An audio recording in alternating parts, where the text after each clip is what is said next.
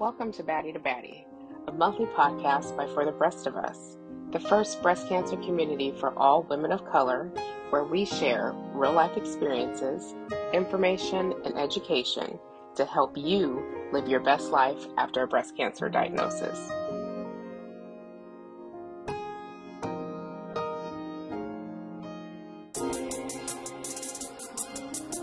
Welcome to Baddie.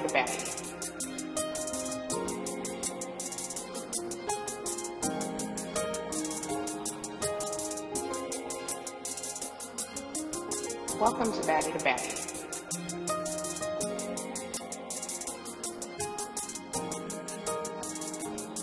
It is the West Coast Baddie checking in.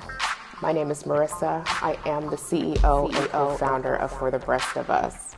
I was diagnosed with stage 2 ER-positive breast cancer at the age of 35 in 2015. Even though I may be growing my Georgia peach right now, I am originally from Tacoma, Washington, so still always West Coast, true to my heart.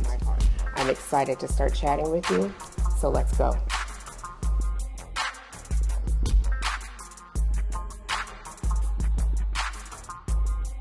Hey girl, hey, and welcome to a special episode of Baddie. It is Black History Month, and For the Breast of Us would like to highlight Black thrivers in the community. Today, I'm joined with Thelma, Terlisa, Valencia, and Roberta, Black thrivers who have and continue to do some amazing things in our community. Welcome, ladies. If you don't mind, why don't you go on ahead and introduce yourselves? Roberta, we'll start with you. Where are you from? When were you diagnosed? And tell our listeners a little bit about yourself. Hi, thank you for having me. I'm Roberta Albany, and most people know me as Bobby. I was diagnosed back in December of 2013, stage 2B, grade 3, estrogen positive breast cancer, invasive ductal carcinoma, and I live in the Pennsylvania area, outside of Philadelphia. Great. Valencia, why don't you go next? Hi, I'm Valencia Robinson. I was diagnosed in October 2006, so I'm a 15-year survivor. I was diagnosed with triple negative disease and told I was only going to live up to 5 years, that this cancer would take me out. Oh, wow. But I'm still here, and I'm grateful for the opportunity to speak and share with you all today. Thank you. And Thelma, you're next.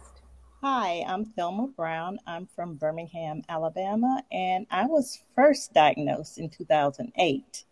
Early stage ER-positive breast cancer. I had a recurrence, another local recurrence in 2014. So I am a 2-time breast cancer survivor. But I started in this journey with breast cancer long before my diagnosis because I am also a co-survivor with 5 of my sisters. I'm girl number 6. My mom and several aunts with breast cancer. So I live this. Yeah. Because I need to live. Yes. And last but not least, Terlisa. Hi, I'm Terlisa Shepherd, and I was first diagnosed in November 1998, 23 years ago. I was just 31 years old, and at age 34, I was diagnosed metastatic, and my oncologist at that time didn't have much hope of me living and actually gave up on my life, continued to treat me, but had no hope at all. I am triple positive and still here thriving and fighting. We love it. Right. So let's hop into the conversation because it is Black History Month, and I definitely want to amplify and highlight all of the work that you all are doing and as being survivors and thrivers.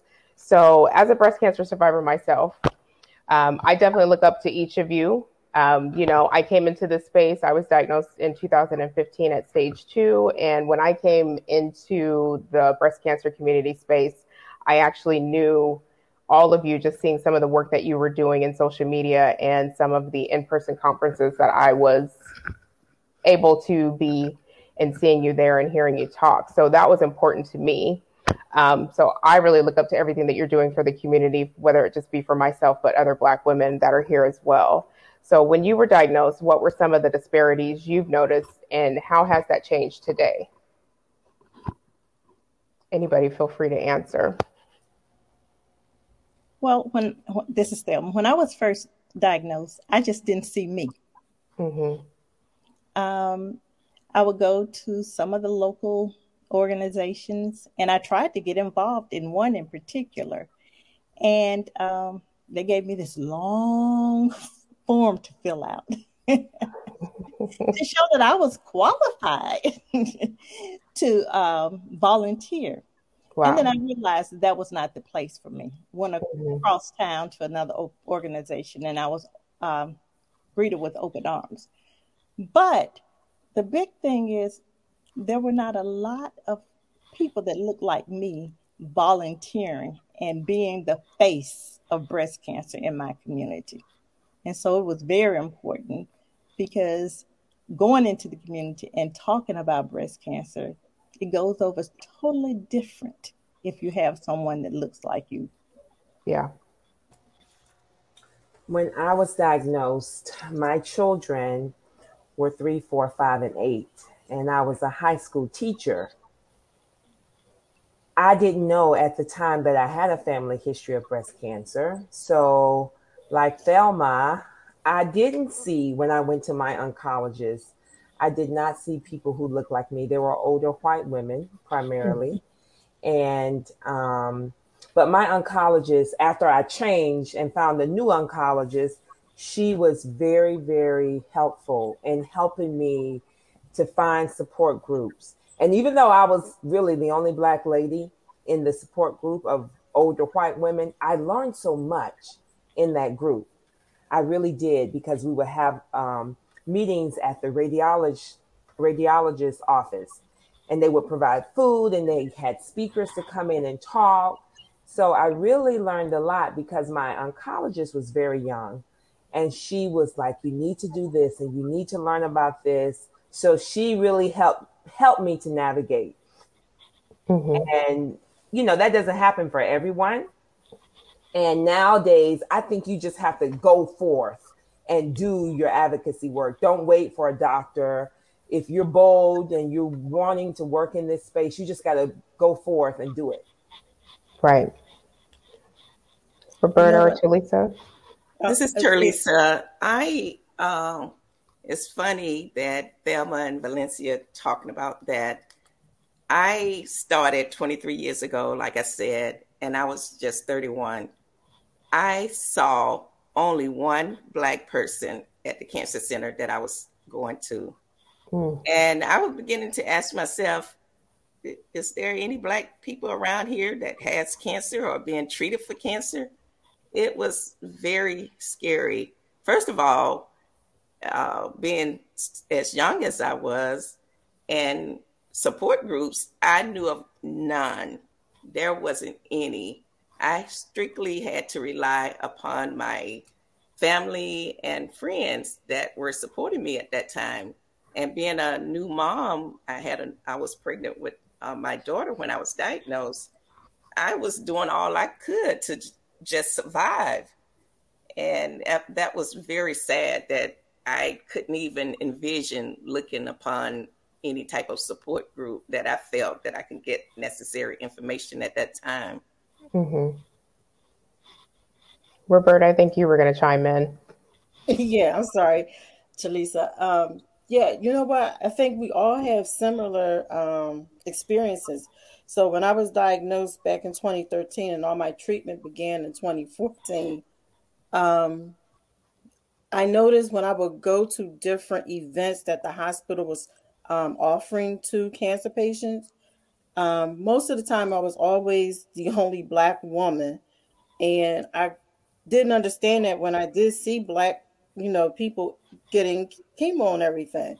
So I Mm-hmm. asked the medical community, I asked them, did they pick and choose who they give the information to? and they said that they give it to everyone. They make sure everyone is afforded the opportunity. So I didn't understand why Black women were not participating. So what happened at the time when I was diagnosed, I was part of Black Girls Run. And there was another survivor, thriver there named Sarita Joy Jordan. And I always say she was my big sister, my mentor. And I spoke with her about some of the issues that I was noticing where I was being treated. And she told me that for whatever reason, our people don't participate like they need to. And it's up to us to be that advocate to teach them and educate them. And she told me to take care of myself first. So when I completed all my treatment in 2014, in 2015, I became an advocate through Living Beyond Breast Cancer to do just that. Mm-hmm. So let's go ahead, Valencia. Sorry. A lot of times it's the financial piece, like we were talking before the show. There are women who are working. I was working. Mm-hmm. But because they provided dinner, it was like, okay, I can leave the kids and go to the doctor's office and sit and chat and have dinner with these ladies. For me, it was like, oh, yes, something for me to learn, to grow in my breast cancer journey. But a lot of people may not have daycare. They may not have support to leave their children. They may not have, depending on their job and their work schedule, it's just a lot, mm-hmm. a lot to deal with. And I found in my community, a lot of the programs were being offered in the middle of the day. Yeah. So they would leave out working women, young women. So the support was just not there. Mm-hmm. So do you feel now that has changed? I know for the rest of us, we're just strictly an online community, and that's where we provide all of our information to, women of color who are diagnosed with breast cancer. But do you feel like that is changing somewhat now that we have these type of platforms where people can get this information virtually versus when you were diagnosed, or do you think we still have a lot of ways to go? Well, I think the virtual community has made major inroads, particularly in our community, for the reasons we just spoke about. Mm-hmm. We can have those kids in the next room and take 45 minutes out to fellowship, to share information with our sisters. So I don't want anybody to ever discount the influence of the online community, because I have people that I feel like they're my sisters and I've never met them in person. Right. But we've been able to establish such a deep relationship. So there's still a long ways to go, but mm-hmm. I'm so thankful for this online community, not just for myself, because I have navigated pretty well with, because I have my sisters. That's a support group in and of itself, mm-hmm. but it's not about me. Right. And so that's where this online community, particularly in this pandemic, has been golden. Yes, that's one of the things that I've noticed as well. And the fact that we have Black women running these organizations, right? Mm-hmm. That is the key right there. You guys, Tiger Lily, Ricky, mm-hmm. all of Tia, all of the women who are doing this work, and you owning your own organizations, you're building your businesses. That is the key right there. Because back when I was diagnosed, no, I just had to go with the flow. And I'm glad I did. I'm glad I did, because working with others, and I was just at an event, and this is something I have to say, we have to work together with different races. We have to, because I found so much joy, and I did project lead as a result of my relationships with the other people in the other groups that I was involved in. So I learned so much from them that propelled me to the level of advocacy that I'm doing now. So it's great that we have our own, but it's also great to stay connected to other larger organizations that may be run by white people. I mean, seriously, we have to do it together. We need them, they need us. Right. Exactly. That's true. That's very true. I say that all the time, but you're right. I too learned a lot by, participating with Living Beyond Breast Cancer, being a project lead grad. As a matter of fact, Teresa and Valencia are my project lead mates. Yes, girl.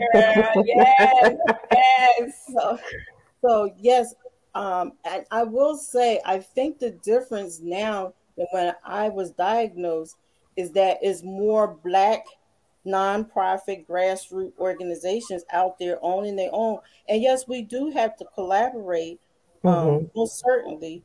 But at the same time, you do learn. Trust and believe. Valencia is right. You learn a lot, but at the same time, so that information that I've learned, I just took it back to my community.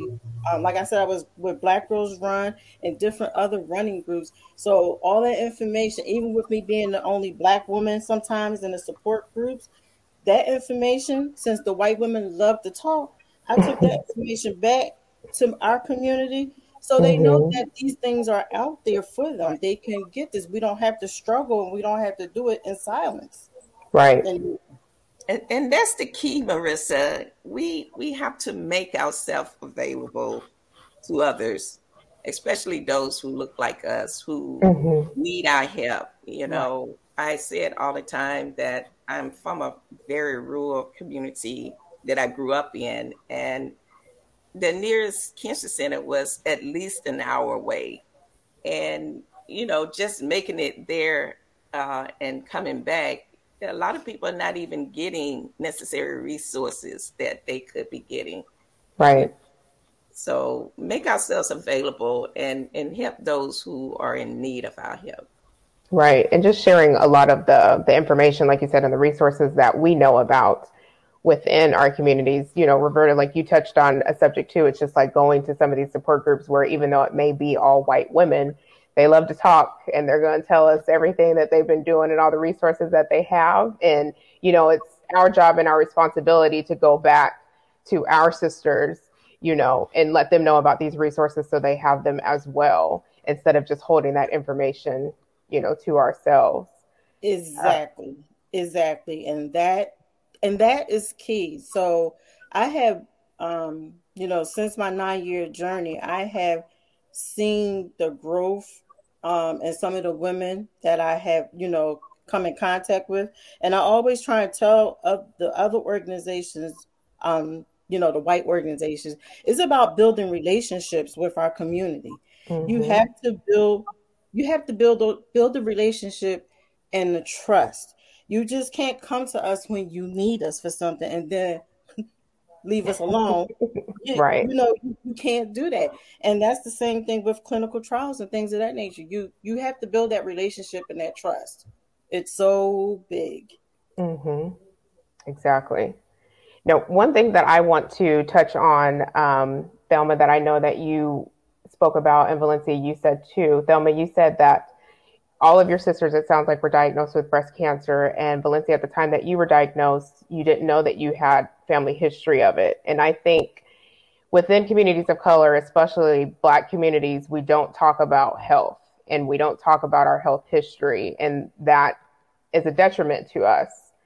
And so, can both of you kind of touch on that, on whether you knew your health, your family history, and what you're doing now to make sure that everybody, the generations that are coming behind you, knows about that health history and how they can advocate for themselves?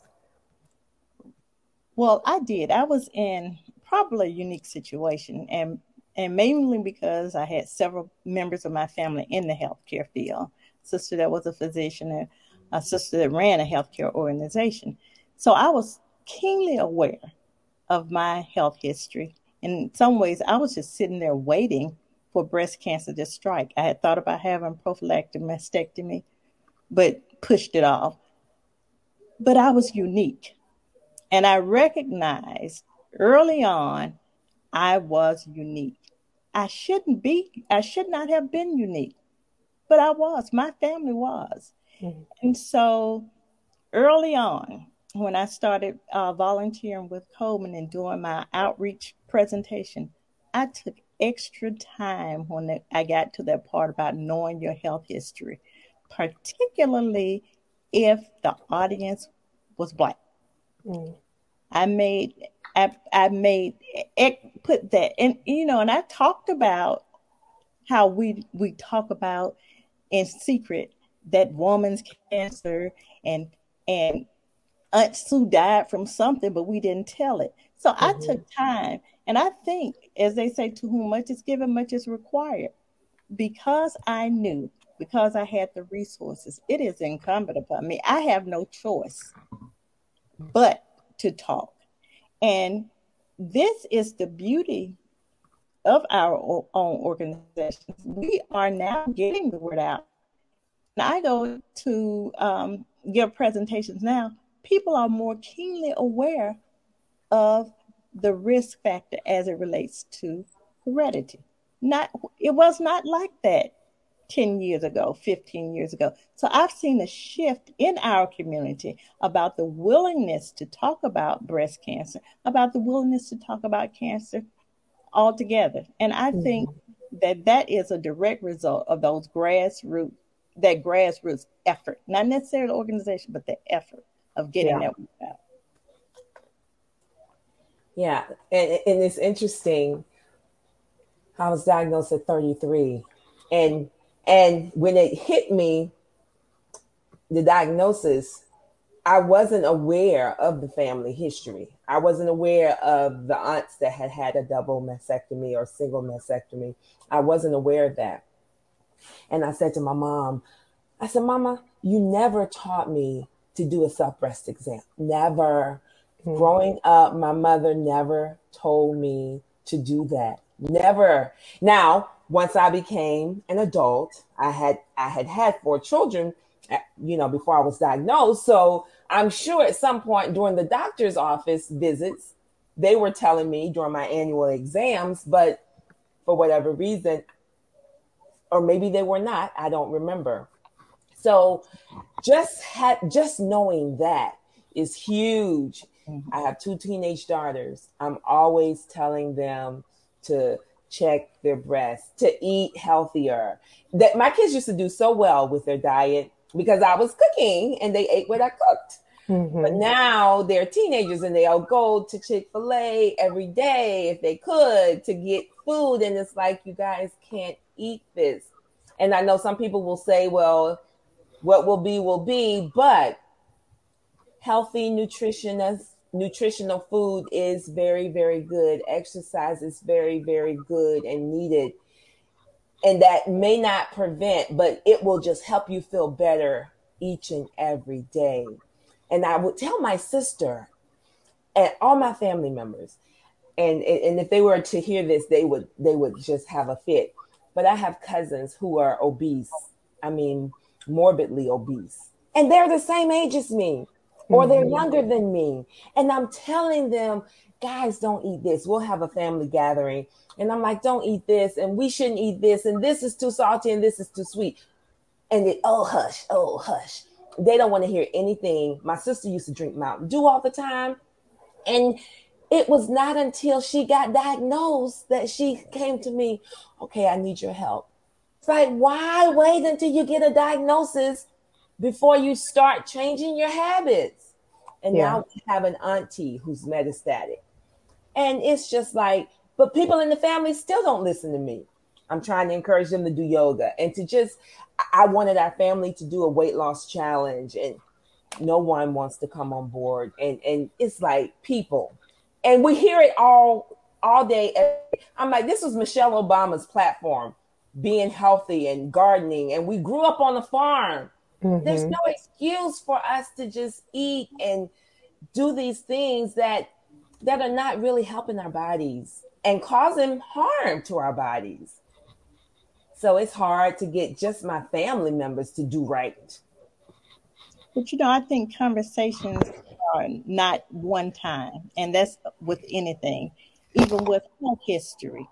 And because we live in such a scattered society, we may have cousins on the other part of the other part of the country that we don't talk to. So those conversations about diet and exercise, about health history, encouraging people out, our family members to go to the doctor, it's not a one-time thing. We have to keep it. We have to. We have Right. no Yeah. choice Yeah. but to keep having those conversations, and we have to have them in a way that's non-threatening sometimes. Yeah. Yeah. And And uh, I do, Miss Thelma. I do. I was not saying that directly to you, Vanessa. I'm just saying overall, Yeah. if we got to help our community, we can't give this speech one time. And I Mhm. guess I was thinking about you. We can't give it one time. We can't tell our family members, you got to get that mammogram. We can't talk about it once and write it off. You have to say it over and over and over because we're trying to save a life. Right. Yeah, that's so true. Uh, Terlisa, I have a question for you. As a woman and a Black woman who is living with metastatic breast cancer, why is it important for Black women in particular to advocate for themselves? It's very important to advocate for yourself. Just from my experience, I was very young, and I felt that my oncologist at the time didn't take me as serious as she could have at that time, and that that was part of me receiving my treatments. I had this sort of hang up, that I shouldn't have gone through. And I don't want to see others having to go through what I went through. So again, I make myself available. I give information out. I'm in treatments for the rest of my life. I just had treatments last week. And sometimes I find myself at the cancer center while receiving my treatments. I'm trying to help others, get through their treatments, on the Hmm. phone or on social media. And again, it's just very important that we reach out and bring someone else up and help them as much as we can. And Yeah. can I say something? And I don't want to monopolize this, but Oh, it's okay. that runs across the board. I was considered high risk because of my family history. I was in a study at the time for women who were at high risk, getting this ductal lavage and everything. I found a lump. I had a mammogram 3 months prior. I found a lump. I called the study doctor to get in to be seen. She felt it. She said, "Oh, I see a little bit on this ultrasound, but I don't think it's anything because you had a mammogram 3 months prior." My sister had died from breast cancer about 6 months before this, so I was a nervous wreck. I went to my primary care doctor the next day. He got me in that day. I had a mammogram. I saw a surgeon the same day. When they took that picture, they were so concerned about what they saw. Now, maybe waiting would not have changed my prognosis, but you think about the person who don't have the wherewithal to call their primary care doctor the next day. Hmm. Here I am, a young Black woman with a crazy family history. I am with this steady doctor and saying, "Look, I got something." And even with that, I was discounted. Even with that.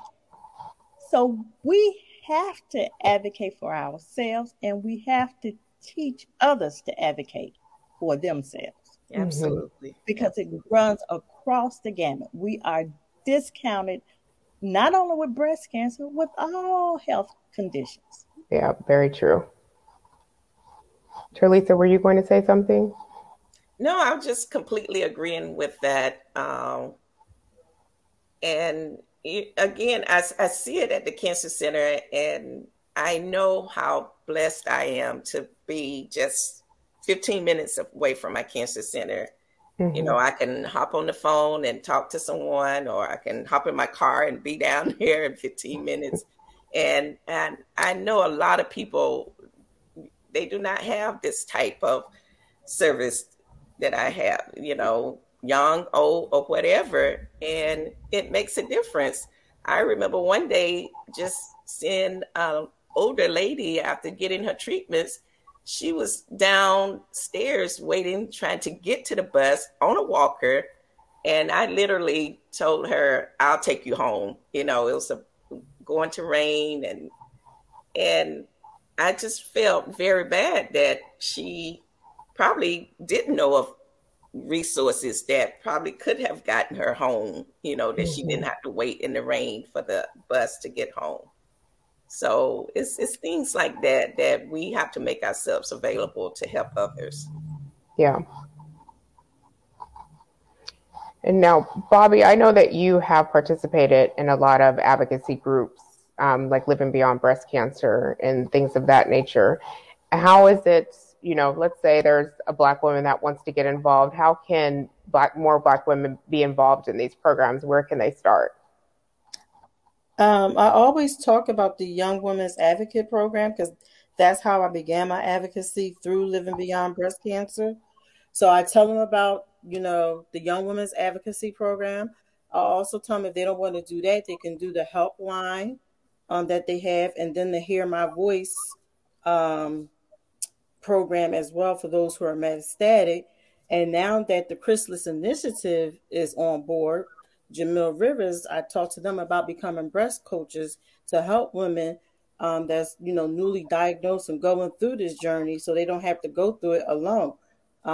Truth be told, I wish there was a Chrysalis Initiative or for the breast of us and stuff was there, you know, 9 years ago for myself, because for me, it was a struggle.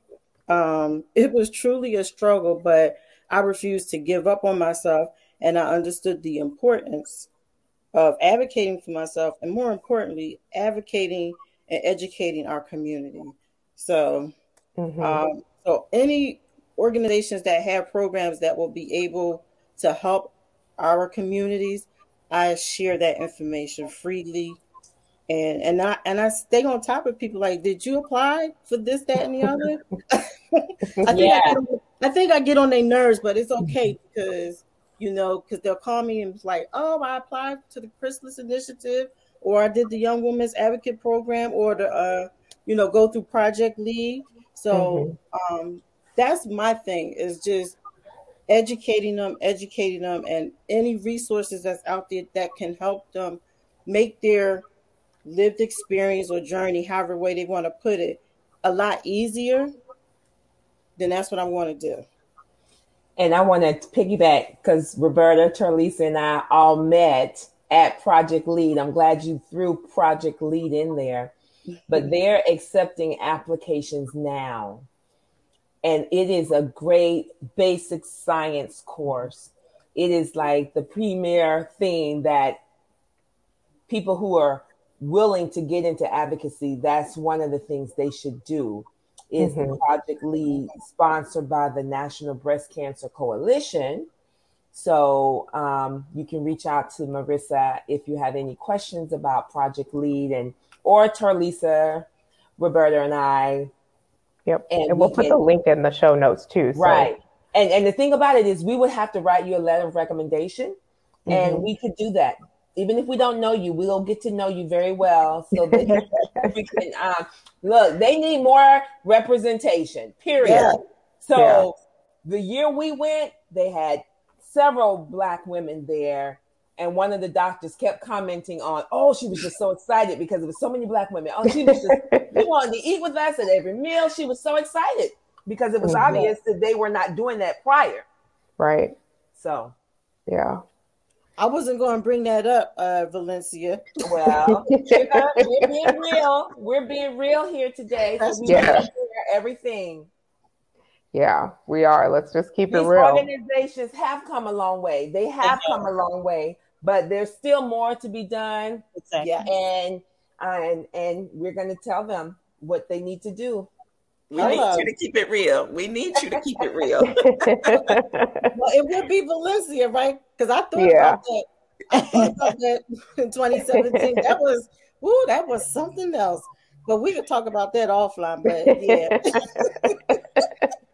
But I think another thing in someone interested in advocacy needs to know is that you have something to give. I hear women they're expressing an interest, but they're somehow timid and think I Mhm. don't have what it takes. And I tell anyone you have something to give. We all have gifts, be it public speaking, whether you are a social media whiz, you have something to give. And Mhm. I think a lot of people are intimidated when they hear breast cancer advocacy. And so we have to open it up and make it more appealing and show how whatever your skill set is, you will be welcome in an organization because they need you. We need you. Mhm. Hmm. And You're to right. piggyback off of Thelma, what she said, that's interesting that you say that because I would be honest, I was one of those persons Mhm. like for instance with Project Lead, that was very intimidating for me. I'm like, I don't know if I can do this, but I went on and I did it. So you're right. And then there was something else that somebody told me to apply to a different organization a couple of years ago, and it came up again, and I was told to apply, but I kind of like talked myself out of it because the work is definitely intense. And you know what? And I went on and I applied, and guess what? I got accepted. I can't say the name just yet, but I got. And I was like, wow. So, yeah, you do have that self doubt because it is intimidating. I will Mhm. be honest with people. It is intimidating. But once you go ahead and just step out on faith and do it, it's well worth it. So, and I share that with people in my community. I tell people, I just didn't just say, I'm going to just do this. It took a lot for me to do a lot of the different things that I do now in advocacy. Right. Yeah. But advocating with others could be just as simple as holding someone's hand, listening Exactly. to them talking. We don't have to be standing up in front of a group speaking or, pulling someone else in. If we can just help that one person and then that person help the next person. I find myself a lot of times talking to people on social media that I never even met before, definitely haven't seen before. And you just don't know how far that can go for someone. You're absolutely right, Charlisa. My sister would never get on the stage and talk or do whatever, but she sends me emails. She actually calls me about this person at her job who was diagnosed. And we have an 89-year-old who's diagnosed right now, close to where my sister's lives. And she doesn't speak, but she's constantly Right. connecting me with people that she's like, oh yeah, you guys need to talk to my sister, you just need to talk to my sister. So that is so true because she keeps funneling the patients into me. One particular patient, Terlisa and I both know her very well. They were driving from Tallahassee to Mayo Clinic in Jacksonville. I was driving from Daytona to Mayo Clinic to meet she and her husband. And it was so difficult for them. She wanted help and she needed support. So I was doing that. And then one day, Terlisa and I got in the car. Well, we had some events in Tallahassee, but we went to her house and she had a juicer. She had everything she needed. And we taught her how to juice because she was losing her strength. She was losing her will. And we're like, we're going to help you. And Terlisa got in that kitchen and she made that juice and she's now gone. But it's simple things like that. We went Mhm. to her neighborhood. They were having Zumba class. Terlisa and I got in there and we're doing Zumba. At the end of the class, it must have been 20, 25 people. Terlisa and I spoke and told them why we were there. And we shared our breast cancer story. So that was a whole group of people that we shared, because they all knew the lady. who was dealing with her triple negative diagnosis. But it's simple things, cooking for people, that's helping them, and that sometimes that's what they need the most. That's what they need the most. And that's what I was saying. That's what I mean about anyone. And actually, the definition of advocacy is to publicly recommend or support, which means anybody can be an advocate. If you're breathing, you can advocate. Yeah, I think that is the perception when people see advocates. They're just like, you have this long resume, you have to be this big giant, when there's so many small things that you could be doing to help. You know, those little bit of small things that everybody's doing, if we're doing those collectively together, they make such more of a powerful impact versus just, you know, a couple of us doing all these things at once. We have a saying at, you know, with our ambassadors at For the Rest of Us that, you know, many hands make light work. And that just means everybody, you know, they get involved to help out. It shouldn't just be on the shoulders of one or two people. We all can do a little bit here and there. You know, with advocacy, you know, that's definitely important, especially, you know, after you've been diagnosed and you've gone through your treatment, or if you're still in treatment. But also, what about the young women or even older women, you know, advocating for their own health before they have a life-threatening disease? I think that's something that we definitely have to touch on and talk to. I have a young son who's 20, and, you know, my mom always taught us, you at least go get your annual physical and you go get your teeth checked. Bottom line, that should be the bare minimum that you're doing. And I think somehow there's been a disconnect to where, you know, young people aren't even doing those things. So how can we encourage, you know, the Black community to do just those basic things? Because that's kind of where, to me, that's where advocacy starts for yourself. I think Thelma already said it. Keep telling them over and over and over again. Anytime, keep saying it. Absolutely. We have to go where they are. We have to meet them where they are. It means going to colleges and having discussions with sororities. We have to meet them where they are and where the people are. And we can't wait until someone is diagnosed with breast cancer. We need to talk to people before they're diagnosed. Yeah. So, like when you have family cookouts, the holidays, let's talk about health, our health history, or you know, let's talk about that. And that's what I do. Like I said, I know I get on my family nerves, but I don't care, because if I can make certain that they don't have to go through what we had to endure, that's what I'm gonna do. I'm gonna get on your nerves. They say, here she come. Yup, here I come. Let's talk. Yes, girl. They call me the food police. Yes, I'm going to be the food police. And you know what? This is the sad thing. Most times I bring my own food. You know, I was doing that for years because of my children and all their allergies. They can't have half of what my family prepares. But even though now I still bring my own food, because it's like, they just have, the options are just not nutritious enough for me. And I want to continue to live and I want to feel good. Now I do cheat, but you know, I am the food police at every gathering. But you know what? Everything is in moderation. I always tell my family that we could do things in moderation. So I do the same thing too, Valencia. Sometimes I bring my own food, but what makes me happy is when my son and his girlfriend call me and say, oh, we went to Whole Foods and we got this, that, and the other. And I'm like, yes, thank you, Jesus. It's getting through to them. Yay. So those little things make me happy. So, and it's not just them, but it's other people, you know, that I've been just getting on their nerves, as they would say. But sometimes it takes time for them to get it. And like Thelma said, just keep at it. And that's what we have to do. And you're doing the right thing, Valencia. Just keep at it. We have to do that beyond our family too. We have to do that. We have to input that thing. Thelma, you're breaking up, Thelma. Oh, I'm sorry. Okay, there you go. Go ahead. Yeah, we can hear you now. we have to go beyond our families. We have to employ those same strategies in our communities also.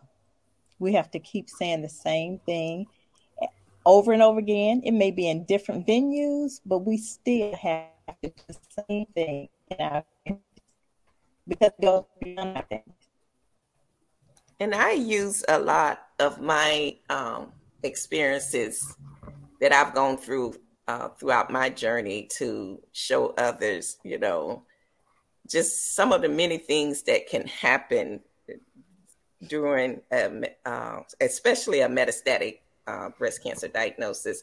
And I try to, get others to see you do not want any parts of this. I don't want to see you going through any of this. Mm-hmm. If I have to bear it for you, let me. But, just, continue to be checked and follow up on different things. Don't take, a simple excuse, whether from, anyone, just go forward. You have that intuition or feeling, check it out.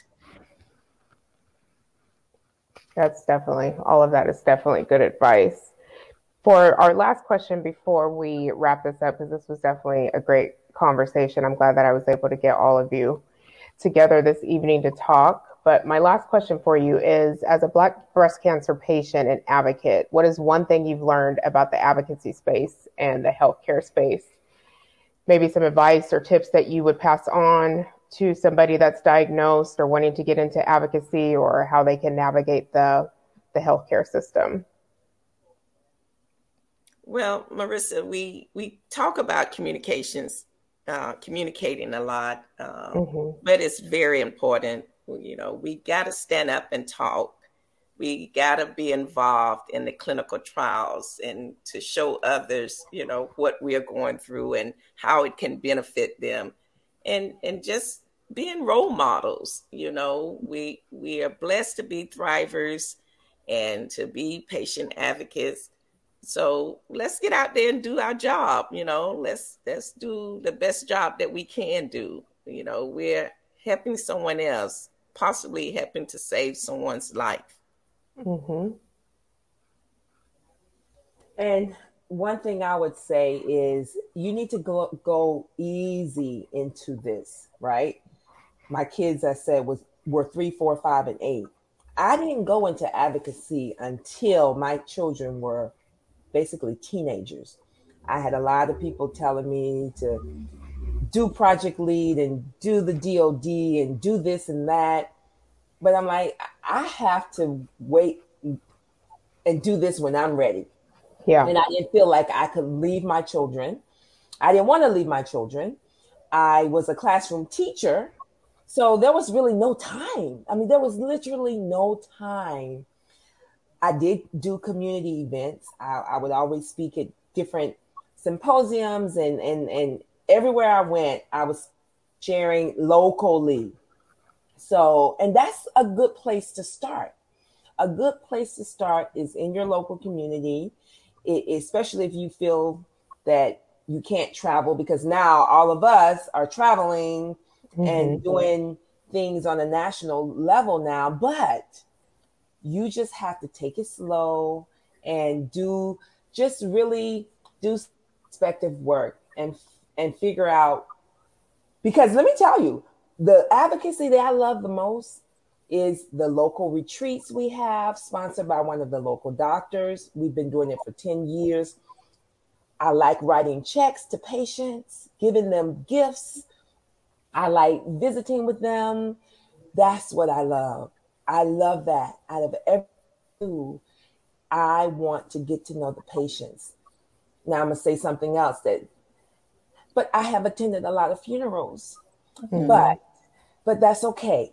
It's okay, because I know I did everything I could for those individuals while they were with us, and we honor their memory every year, and we still help the families.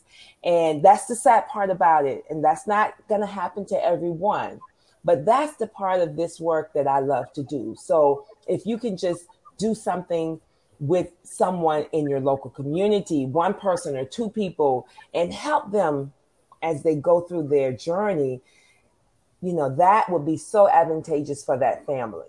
Mm-hmm. I think it's important to take a self-inventory. Everyone knows what they're passionate about. And wait and find your niche. You don't have to jump into advocacy 1 year after diagnosis, 2 years Yeah. after. Take time and find what you're passionate about and find that niche. And that is where you will get the most satisfaction. Mm-hmm.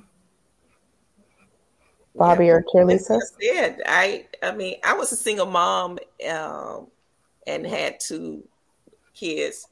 I was doing all I could just to get into treatments for myself and to take care of them. So I couldn't even think about getting out there on the road and advocating that particular way. But like Valencia said, locally, I was doing all that I could and definitely just trying to pave the way because I had 2 daughters and I need to, leave a legacy and with information for them to carry on. Yeah. Bobby, do you have any thoughts on that? Well, I'm going to say I agree with everything Talisa, Valencia, and Thelma said. Mm-hmm. So what I will just say, what I like to always say, be your best advocate. And more importantly, let's start having the conversations, not just with your family, but with your friends as well. Mm-hmm. Yeah, those conversations are definitely important too. Um, this has been a great conversation. And I know that we could continue this, for hours and hours, especially just to help the women that are in our community. And I definitely want to thank each and every one of you for joining me today and for everyone to hear your perspectives and learn just a little bit more about you and why you advocate for all of us. But before we close it out, how can our listeners get in touch with you? Bobby, I'll let you go first. How can they get in touch with you? Well, I'm Roberta.Albany on Instagram, R Albany on Twitter, and Roberta A Albany on Facebook. Valencia? I'm Valencia McMillan Robinson on Facebook and Valencia1340 on Instagram and at Val Robinson8 on Twitter. Shirley said, and what about yourself? I I see you all over the place. Well, there you have it. I am Terlisa Shepherd, but you can find me anywhere: Facebook, Twitter, Instagram at Terlisa Fights. But she can't have any more. She has too many people following her. She can't have any more followers. Stop it. And Thelma, how can the listeners get in touch with you if they wanted to? I'm Thelma Perry Brown on Facebook, T Perry Brown on Instagram. Ooh, Thelma, sorry, your phone's going in and out again. Okay. Thelma Perry Brown on Facebook, T Perry Brown on Instagram, and T Perry Brown on Twitter. Thank you. Well, ladies, like I said, it's been a great conversation. I thank you again for being here. We'll definitely put all your tags in the show comments and some of the tips that you added in here so that way that our listeners can know how to not only get in touch with you, but check out some of the advocacy programs that you mentioned as well. I want to thank our listeners for listening this evening. Make sure that you like, share, and subscribe to Baddie wherever you listen to your favorite podcasts. And we will be in touch with you soon. And, happy Black History Month. These are our Black drivers that we are celebrating. So thank you, ladies. We'll talk to you again soon. Thank you for having us. Thank you. Bye-bye. Thank you for having us. Bye, everyone. This is another Baddie creation brought to you by For the Rest of Us. Don't forget to subscribe to Baddie wherever you get your podcasts. And follow us on Facebook and Instagram at For the Breast of Us, on Twitter at The Breast of Us, and check us out online at breastofus.com. Thanks for listening.